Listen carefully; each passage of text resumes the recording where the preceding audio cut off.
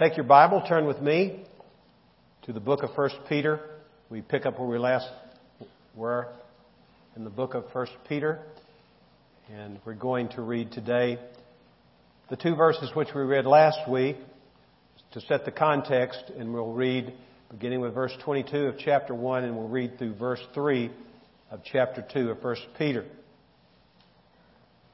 Since you have in obedience to the truth purified your souls for a sincere love of the brethren, fervently love one another from the heart. For you have been born again, not of seed which is perishable, but imperishable. That is, through the living and enduring Word of God.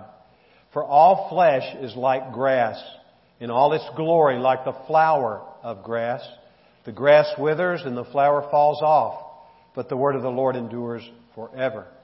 And this is the word which was preached to you. Therefore, putting aside all malice and all deceit and hypocrisy and envy and all slander, like newborn babies, long for the pure milk of the word, so that by it you may grow in respect to salvation, if you have tasted the kindness of the Lord. We live in an age of addictions.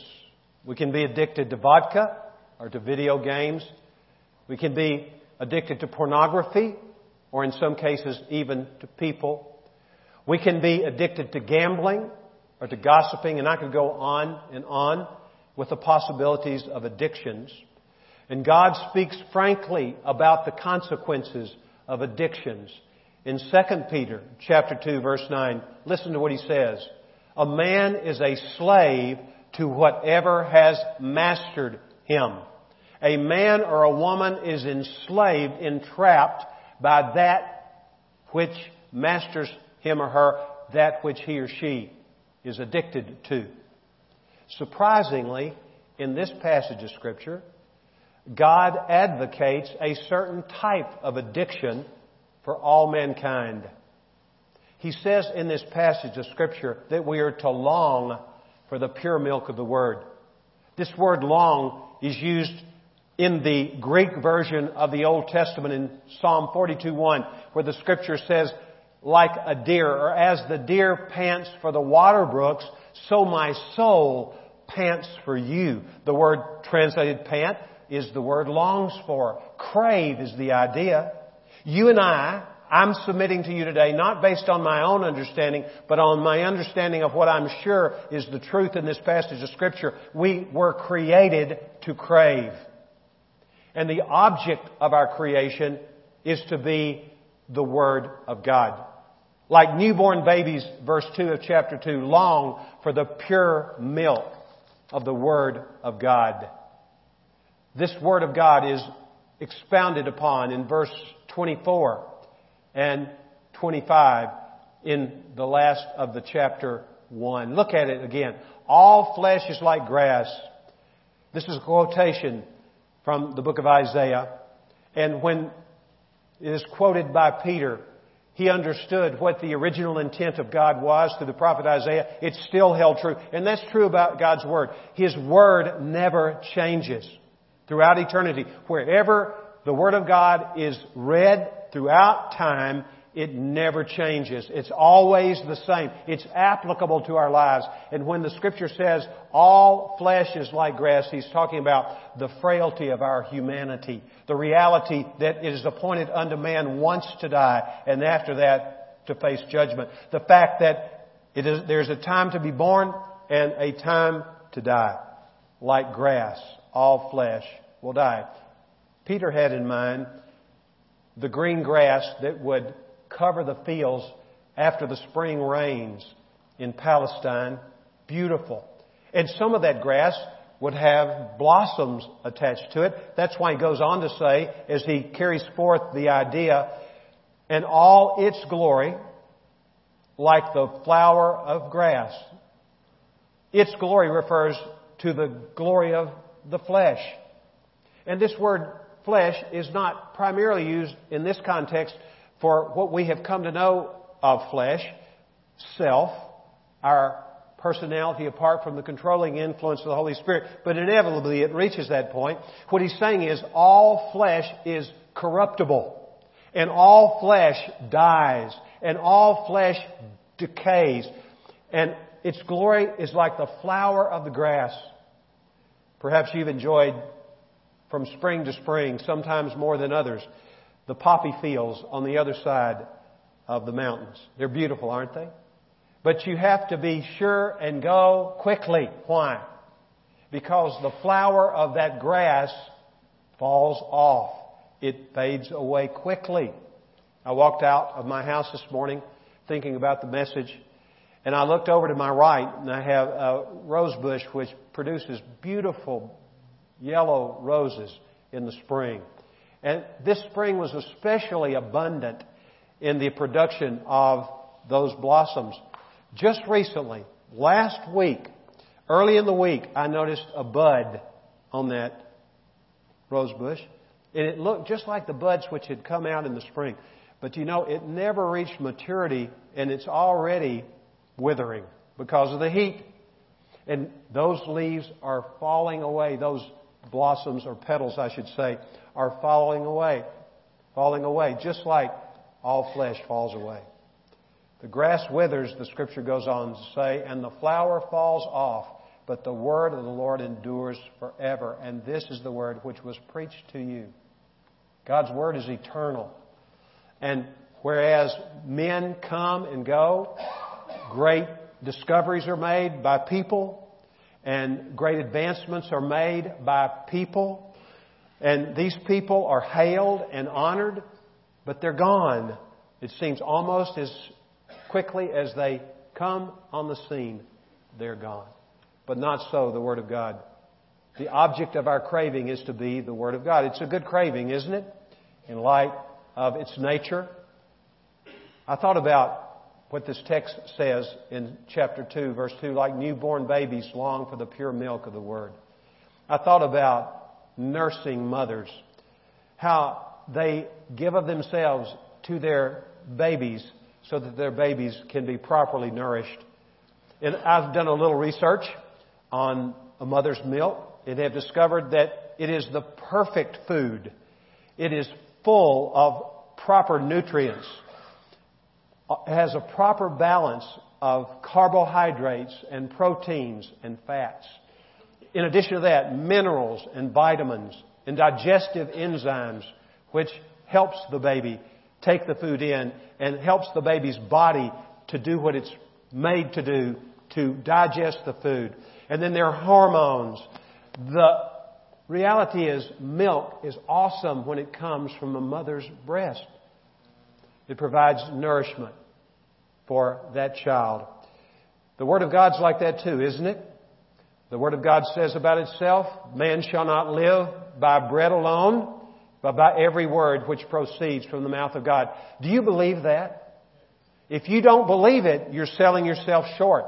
And one of the reasons that you are struggling, perhaps, in the area of trying to find that one final thing that will satisfy you, even if you know Jesus and you're not in the Word of God like you could be in the Word and should be in the Word of God, the reason is because you do not really understand the necessity of being a man or a woman who is steeped in the Word of God. And just as you ate something this morning, probably, most of you have eaten something this morning, you wouldn't think without going until noon to eat. You should not think about starting your day without eating the Word of God. For nourishment, but also for immunity. The psalmist says, how can a young man keep his way pure? By living according to your Word. Do not let me stray from your commandments. I love the intensity of the psalmist in Psalm 119. Do not let me stray. He was so intent upon getting it right. And then he goes on to write, I have hidden your word in my heart that I might not sin against you. The immunity that God has given us against sin certainly is the presence of the Spirit of God in our lives, but it's the Word of God. God uses His Word by His Spirit in our lives to empower us not to fall prey to sin. And there's great satisfaction in feeding on the Word of God, just as in a baby's feeding at his or her mother's breast gets great satisfaction. The Bible likens in Psalm 119, 103, the Word of God to honey, sweet to the taste. Jeremiah said, "Your words I did find, and I ate them, and they became to me a delight and the joy of my heart." The Word of God is satisfying. It's more satisfying than anything else you and I can do, is to invest ourselves in the reading and understanding of the Word of God with the help of the Holy Spirit, as we read earlier from 1 Corinthians chapter 2.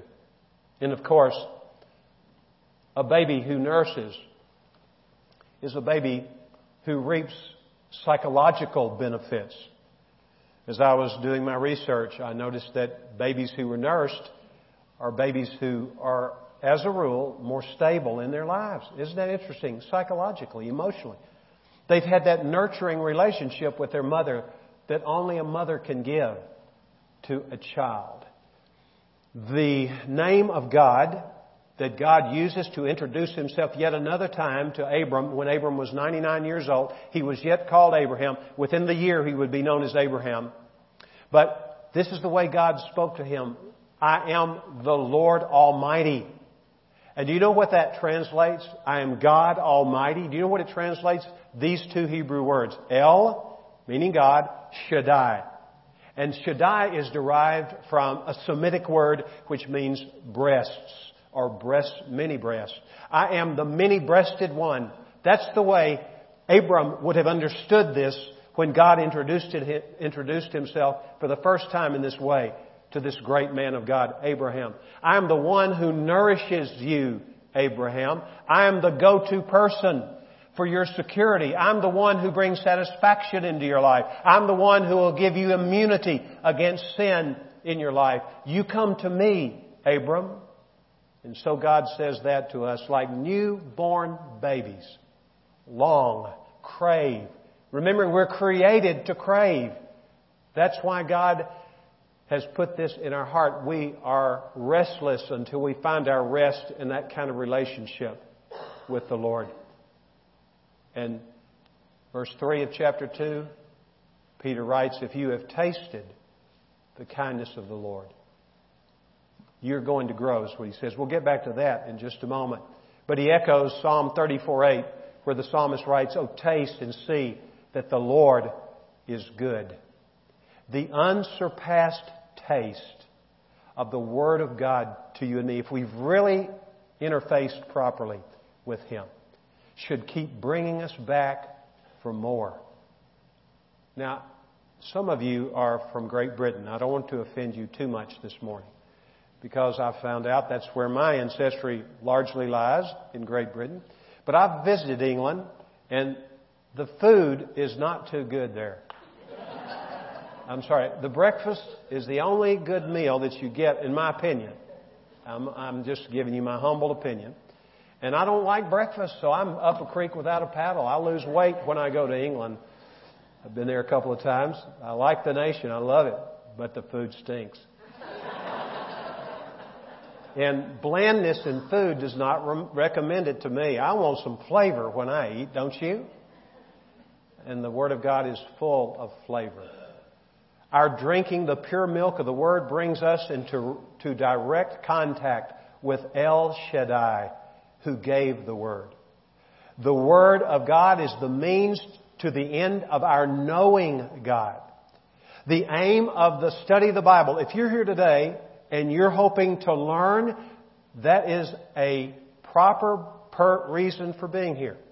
However, if that's the primary purpose, that's not the end game. The end game is that we know God when we study the Bible, when we pick up the Bible to read, to study, to hear people teach.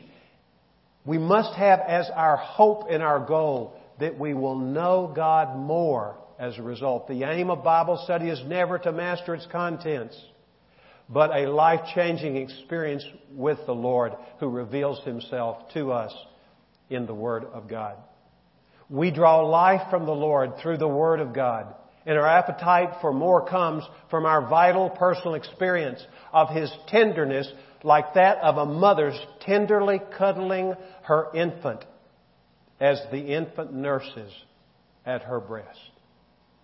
I could not help but think of the statement that's made about the arms of God in the book of Deuteronomy. Underneath are the everlasting arms. And as I thought of that, I got a mental picture. Until this, I thought, well, the arms of the Lord are like a safety net for us. And there's some truth in that for sure. But I thought of a mother and how gently and lovingly a mother picks her baby up, raises that little baby to her breast, and feeds that baby, nourishing the child and giving the child immunity from diseases because of the strength of the milk that comes from her body and is shared with that child. That's our God. It's pure milk. This means unadulterated milk. There's nothing crafty or deceitful in the nature of the Bible. It is utterly trustworthy. The milk in Peter's day was often watered down. There's no watering down of the pure milk of the Word. The milk of the Word of God is without any additives. God's Word abides without preservatives. Notice, it's the abiding Word of God, the living and enduring Word of God, which endures forever. It's perfect for nurturing and always appropriate, this Word of God. So what is the object of our craving that we were created for? It's the pure milk of the Word, isn't it? And in effect, it's for Christ Himself. Why do I say that? Remember, after Jesus had been raised from the dead, and Jesus was walking on the road to Emmaus, and He found two forlorn disciples of His, and He began to chat with them as they walked to the village of Emmaus, several miles away from Jerusalem, and they did not recognize Him. He began to talk to them from the Word of God. He took Moses, all of Moses, what we call Genesis, Exodus, Leviticus, Numbers, and Deuteronomy. He took the Scriptures as all the prophets, all of Moses, all the prophets, and He explained how they witnessed to the Messiah. In effect, He was saying, I am He, and this is how you know me, through the Word. The Word of God prophesied about me, points to me, and I am found in the Word of God. So when we come as the object of our craving to the Word of God and we feed on the Word of God, we are being people who are feeding on none other than the bread of life, Jesus Christ Himself, because He is revealed to us through the Word of God. Let's now consider the intensity of this craving. It's an incredibly intense craving. Like newborn babies long for the pure milk of the Word. Crave it. We've all seen a newborn's craving for a mother's milk. If ever there were a picture of addiction, that's one. A child who nurses is hooked on mom's milk, right? When it's time for her to eat, she wants it, and she wants it right now. She has one thing on her mind and one thing only. She doesn't care if her diaper needs changing or if it's 2 a.m. in the morning or if you've had a bad day. She wants to be fed. She's focused. And I would say to you today, if we understand what it means to have this kind of craving, we understand that we too are people who have that kind of focus on the Word of God. In Psalm 73, verse 25, the psalmist says this, besides you, there is nothing I desire on earth. The psalmist had that kind of craving. Is there anything that remotely resembles that in your life? Are there times in your life where you have this kind of strong drawing to the Word of God? What I've also noticed about nursing babies, they do not have to be forced to nurse. I know there's some exceptions to that, but as a rule, that's not the case. We shouldn't be like children whose mothers tell them to eat their veggies, which they don't like because they're good for us when it comes to the Word of God. We shouldn't have to be forced. Rather, we should be more like children who consume their favorite snack food with gusto when it comes to the Word of God. It's not snack food. It's much better. It's nutritious. It builds us up. And before I go on to the next idea in this passage of Scripture, let me state the obvious. This longing is inborn. This is innate if you are born again. It's inherent because of the fact that you have been born again, not with perishable seed, but with imperishable. You have been born again by the living and abiding Word of God. A sure sign of being born again is an intense yearning for God's Word. Do you have that kind of yearning? Here's the third principle to add to the first two. The first principle is the object of this craving is the Word of God.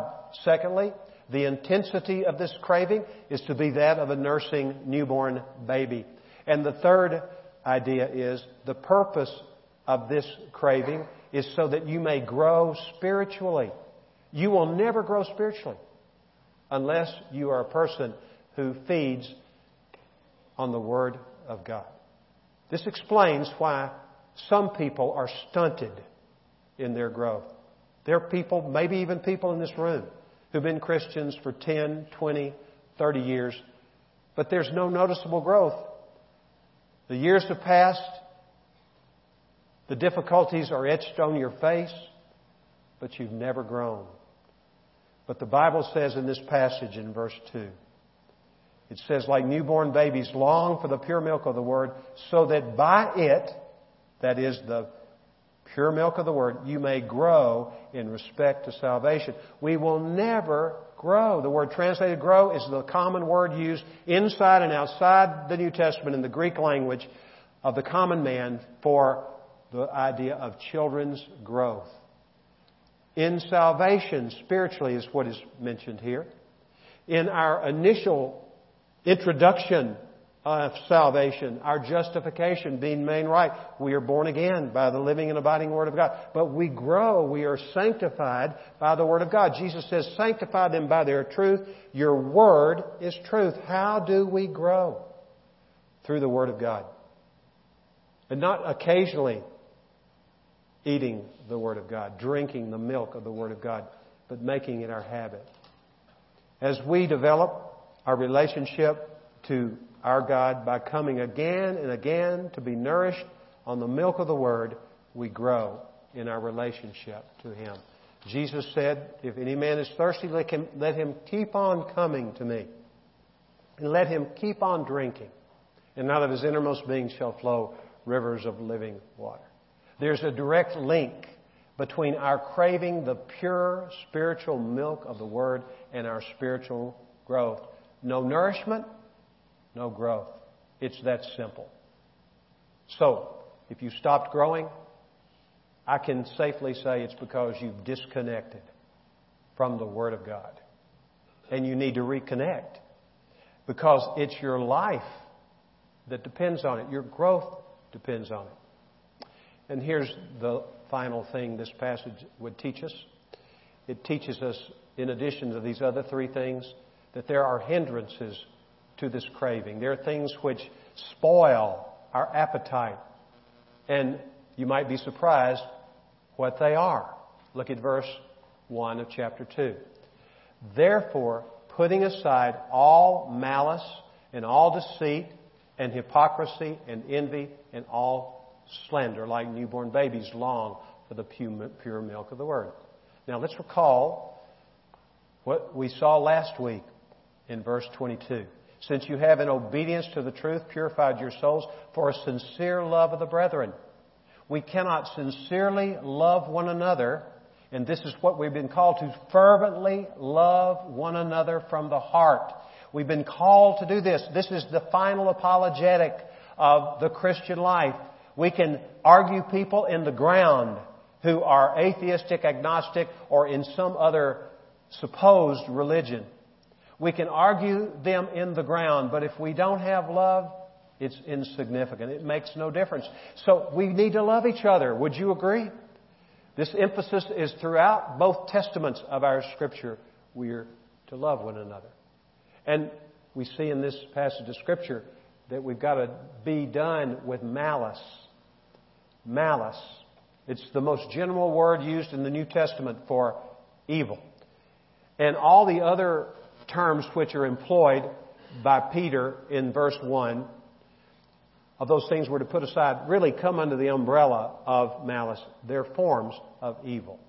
And this evil is described as all malice, which means every kind of malice. This is not an exhaustive list. Obviously, there are other kinds of evil. But the idea is moral evil in all its forms. Therefore, all the sins that are forbidden in Scripture, which are capsulized largely in relationships in the second part of the Ten Commandments. Let's look at the first one, deceit. Deceit is the attitude that wants to get the best of others by cunning and deception. Originally, it meant a bait for fish. Many of you have been fishing, and you know, you've got to put something on the hook. Usually, I know of people who fish without a hook, but they don't do so well, right?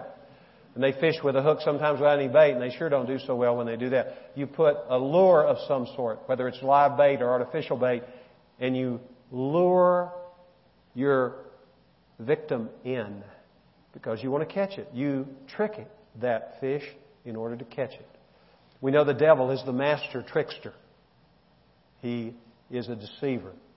And he lures us in. He tempts us. But he doesn't make us sin. We know our own sinful desires are what lead us to sin. We can't blame the devil for our sin. But we can blame ourselves when we are tools in his hand to deceive other people, especially the body of Christ. Unbelievable. Believers in Jesus deceiving other believers in Jesus.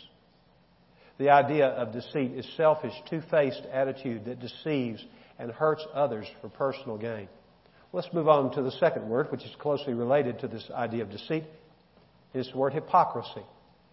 Actually, in the original language, if you look at it in the original text, it's not singular, it's plural. Hypocrisies. Therefore, the various forms of pretense to which deceit resorts in its efforts to throw the intended victim off guard.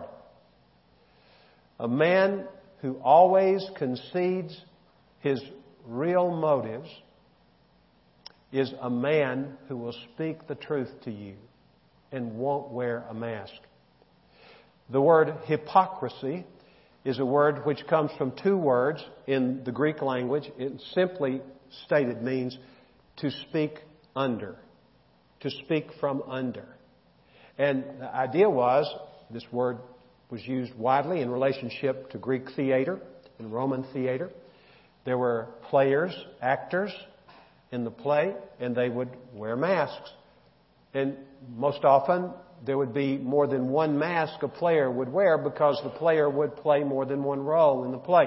And the mask would reflect, in some way, the nature or character of the one underneath the mask. So what God says when it comes to hypocrisy, it is take the mask off. Be real. Speak the truth in love. Don't hammer people with the truth about you or about the Word of God. Speak it in love. But speak it. Don't be duplicitous.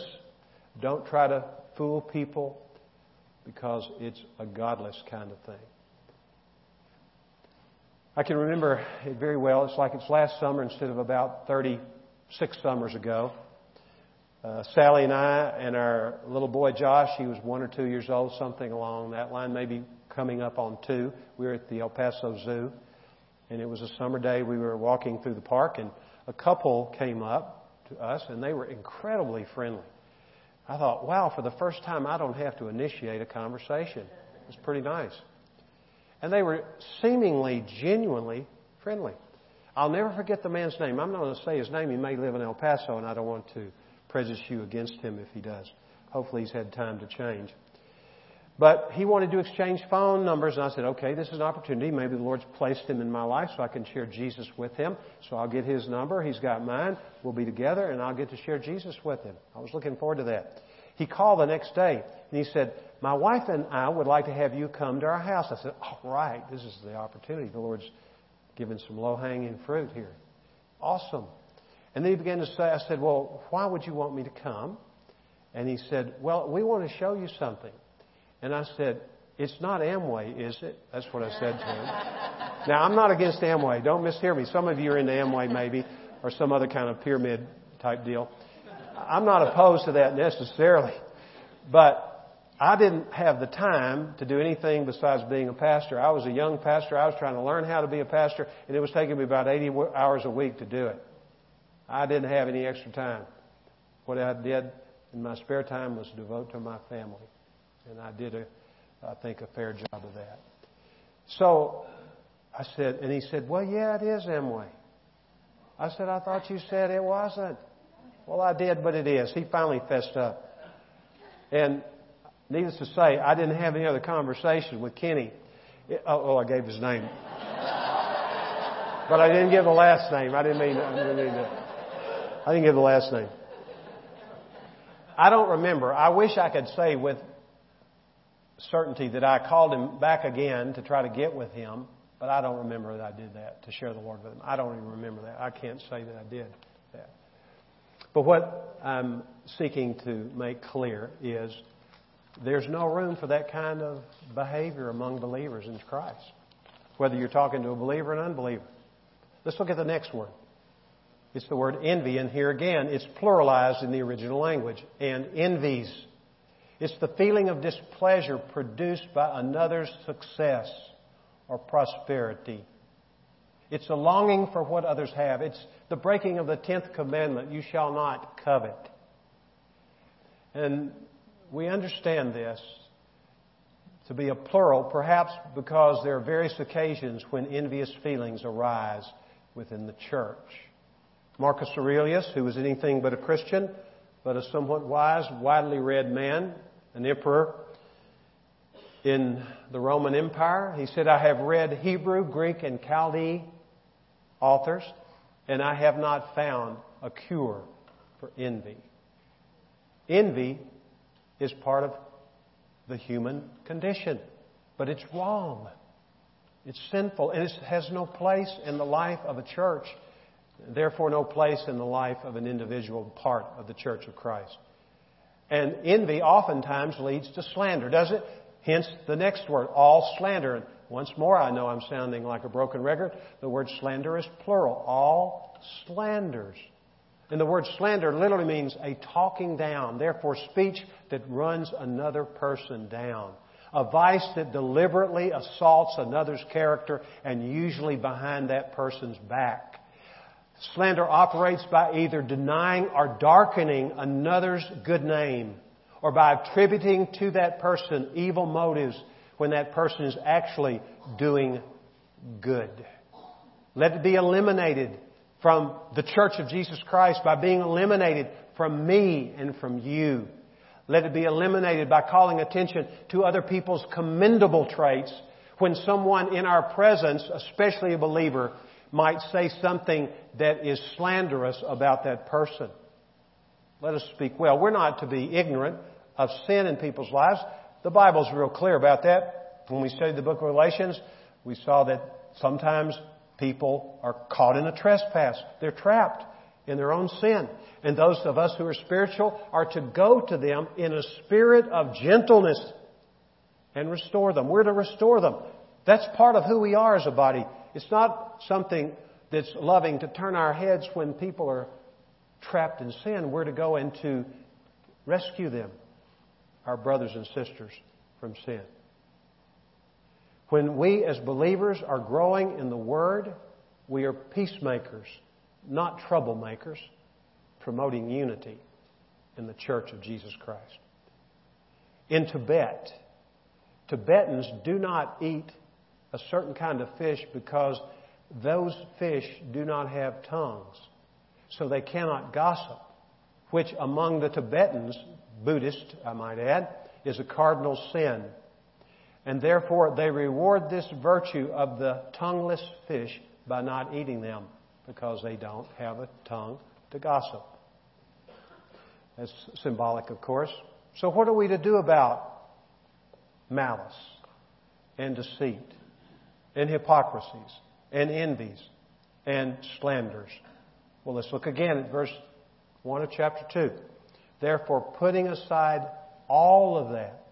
And the image here would have been clear to those who first heard the reading of the letter. It's the word which means to remove clothes. It was used in other contexts, inside and outside of the New Testament, to describe the removal of dirty, contaminated, maybe infectious kinds of clothing. We're to take these things off as if they were dirty, and they are dirty. And if they were infectious, and they are infectious, if you're around people and they are around you enough and you're evil to them, it rubs off on them, doesn't it? Rubs off on your children. If you have children at home, rubs off on your spouse, rubs off on your brothers and sisters in Christ. We're to take those things off and discard them. Love cannot exist in such an environment of malice, deceit, hypocrisies, envies, and slanderings. What we need to understand, love does not act with spite, but always for the good of others. Love does not practice cunning, but is honest in all of its dealings. Love does not want to be better than others or destroy their reputations, but rejoices in others' successes and is glad to give them appropriate praise. As we conclude today, let me ask you a question. How intense is your appetite for God's Word right now? Is there an intensity? The level of our appetite for God's Word is an index of the level of our spiritual health. Loss of appetite for the pure milk of the Word is a warning signal that danger lies ahead. I remember my children, sometimes they would, as my mother said, spoil their dinner. What did they do? They ate something that they shouldn't have eaten before the real food that was helpful to them was placed before them. And sometimes we as believers have no appetite because we have eaten the wrong stuff. We've eaten at the table of the world rather than at the table of the Lord. So we must be careful about this.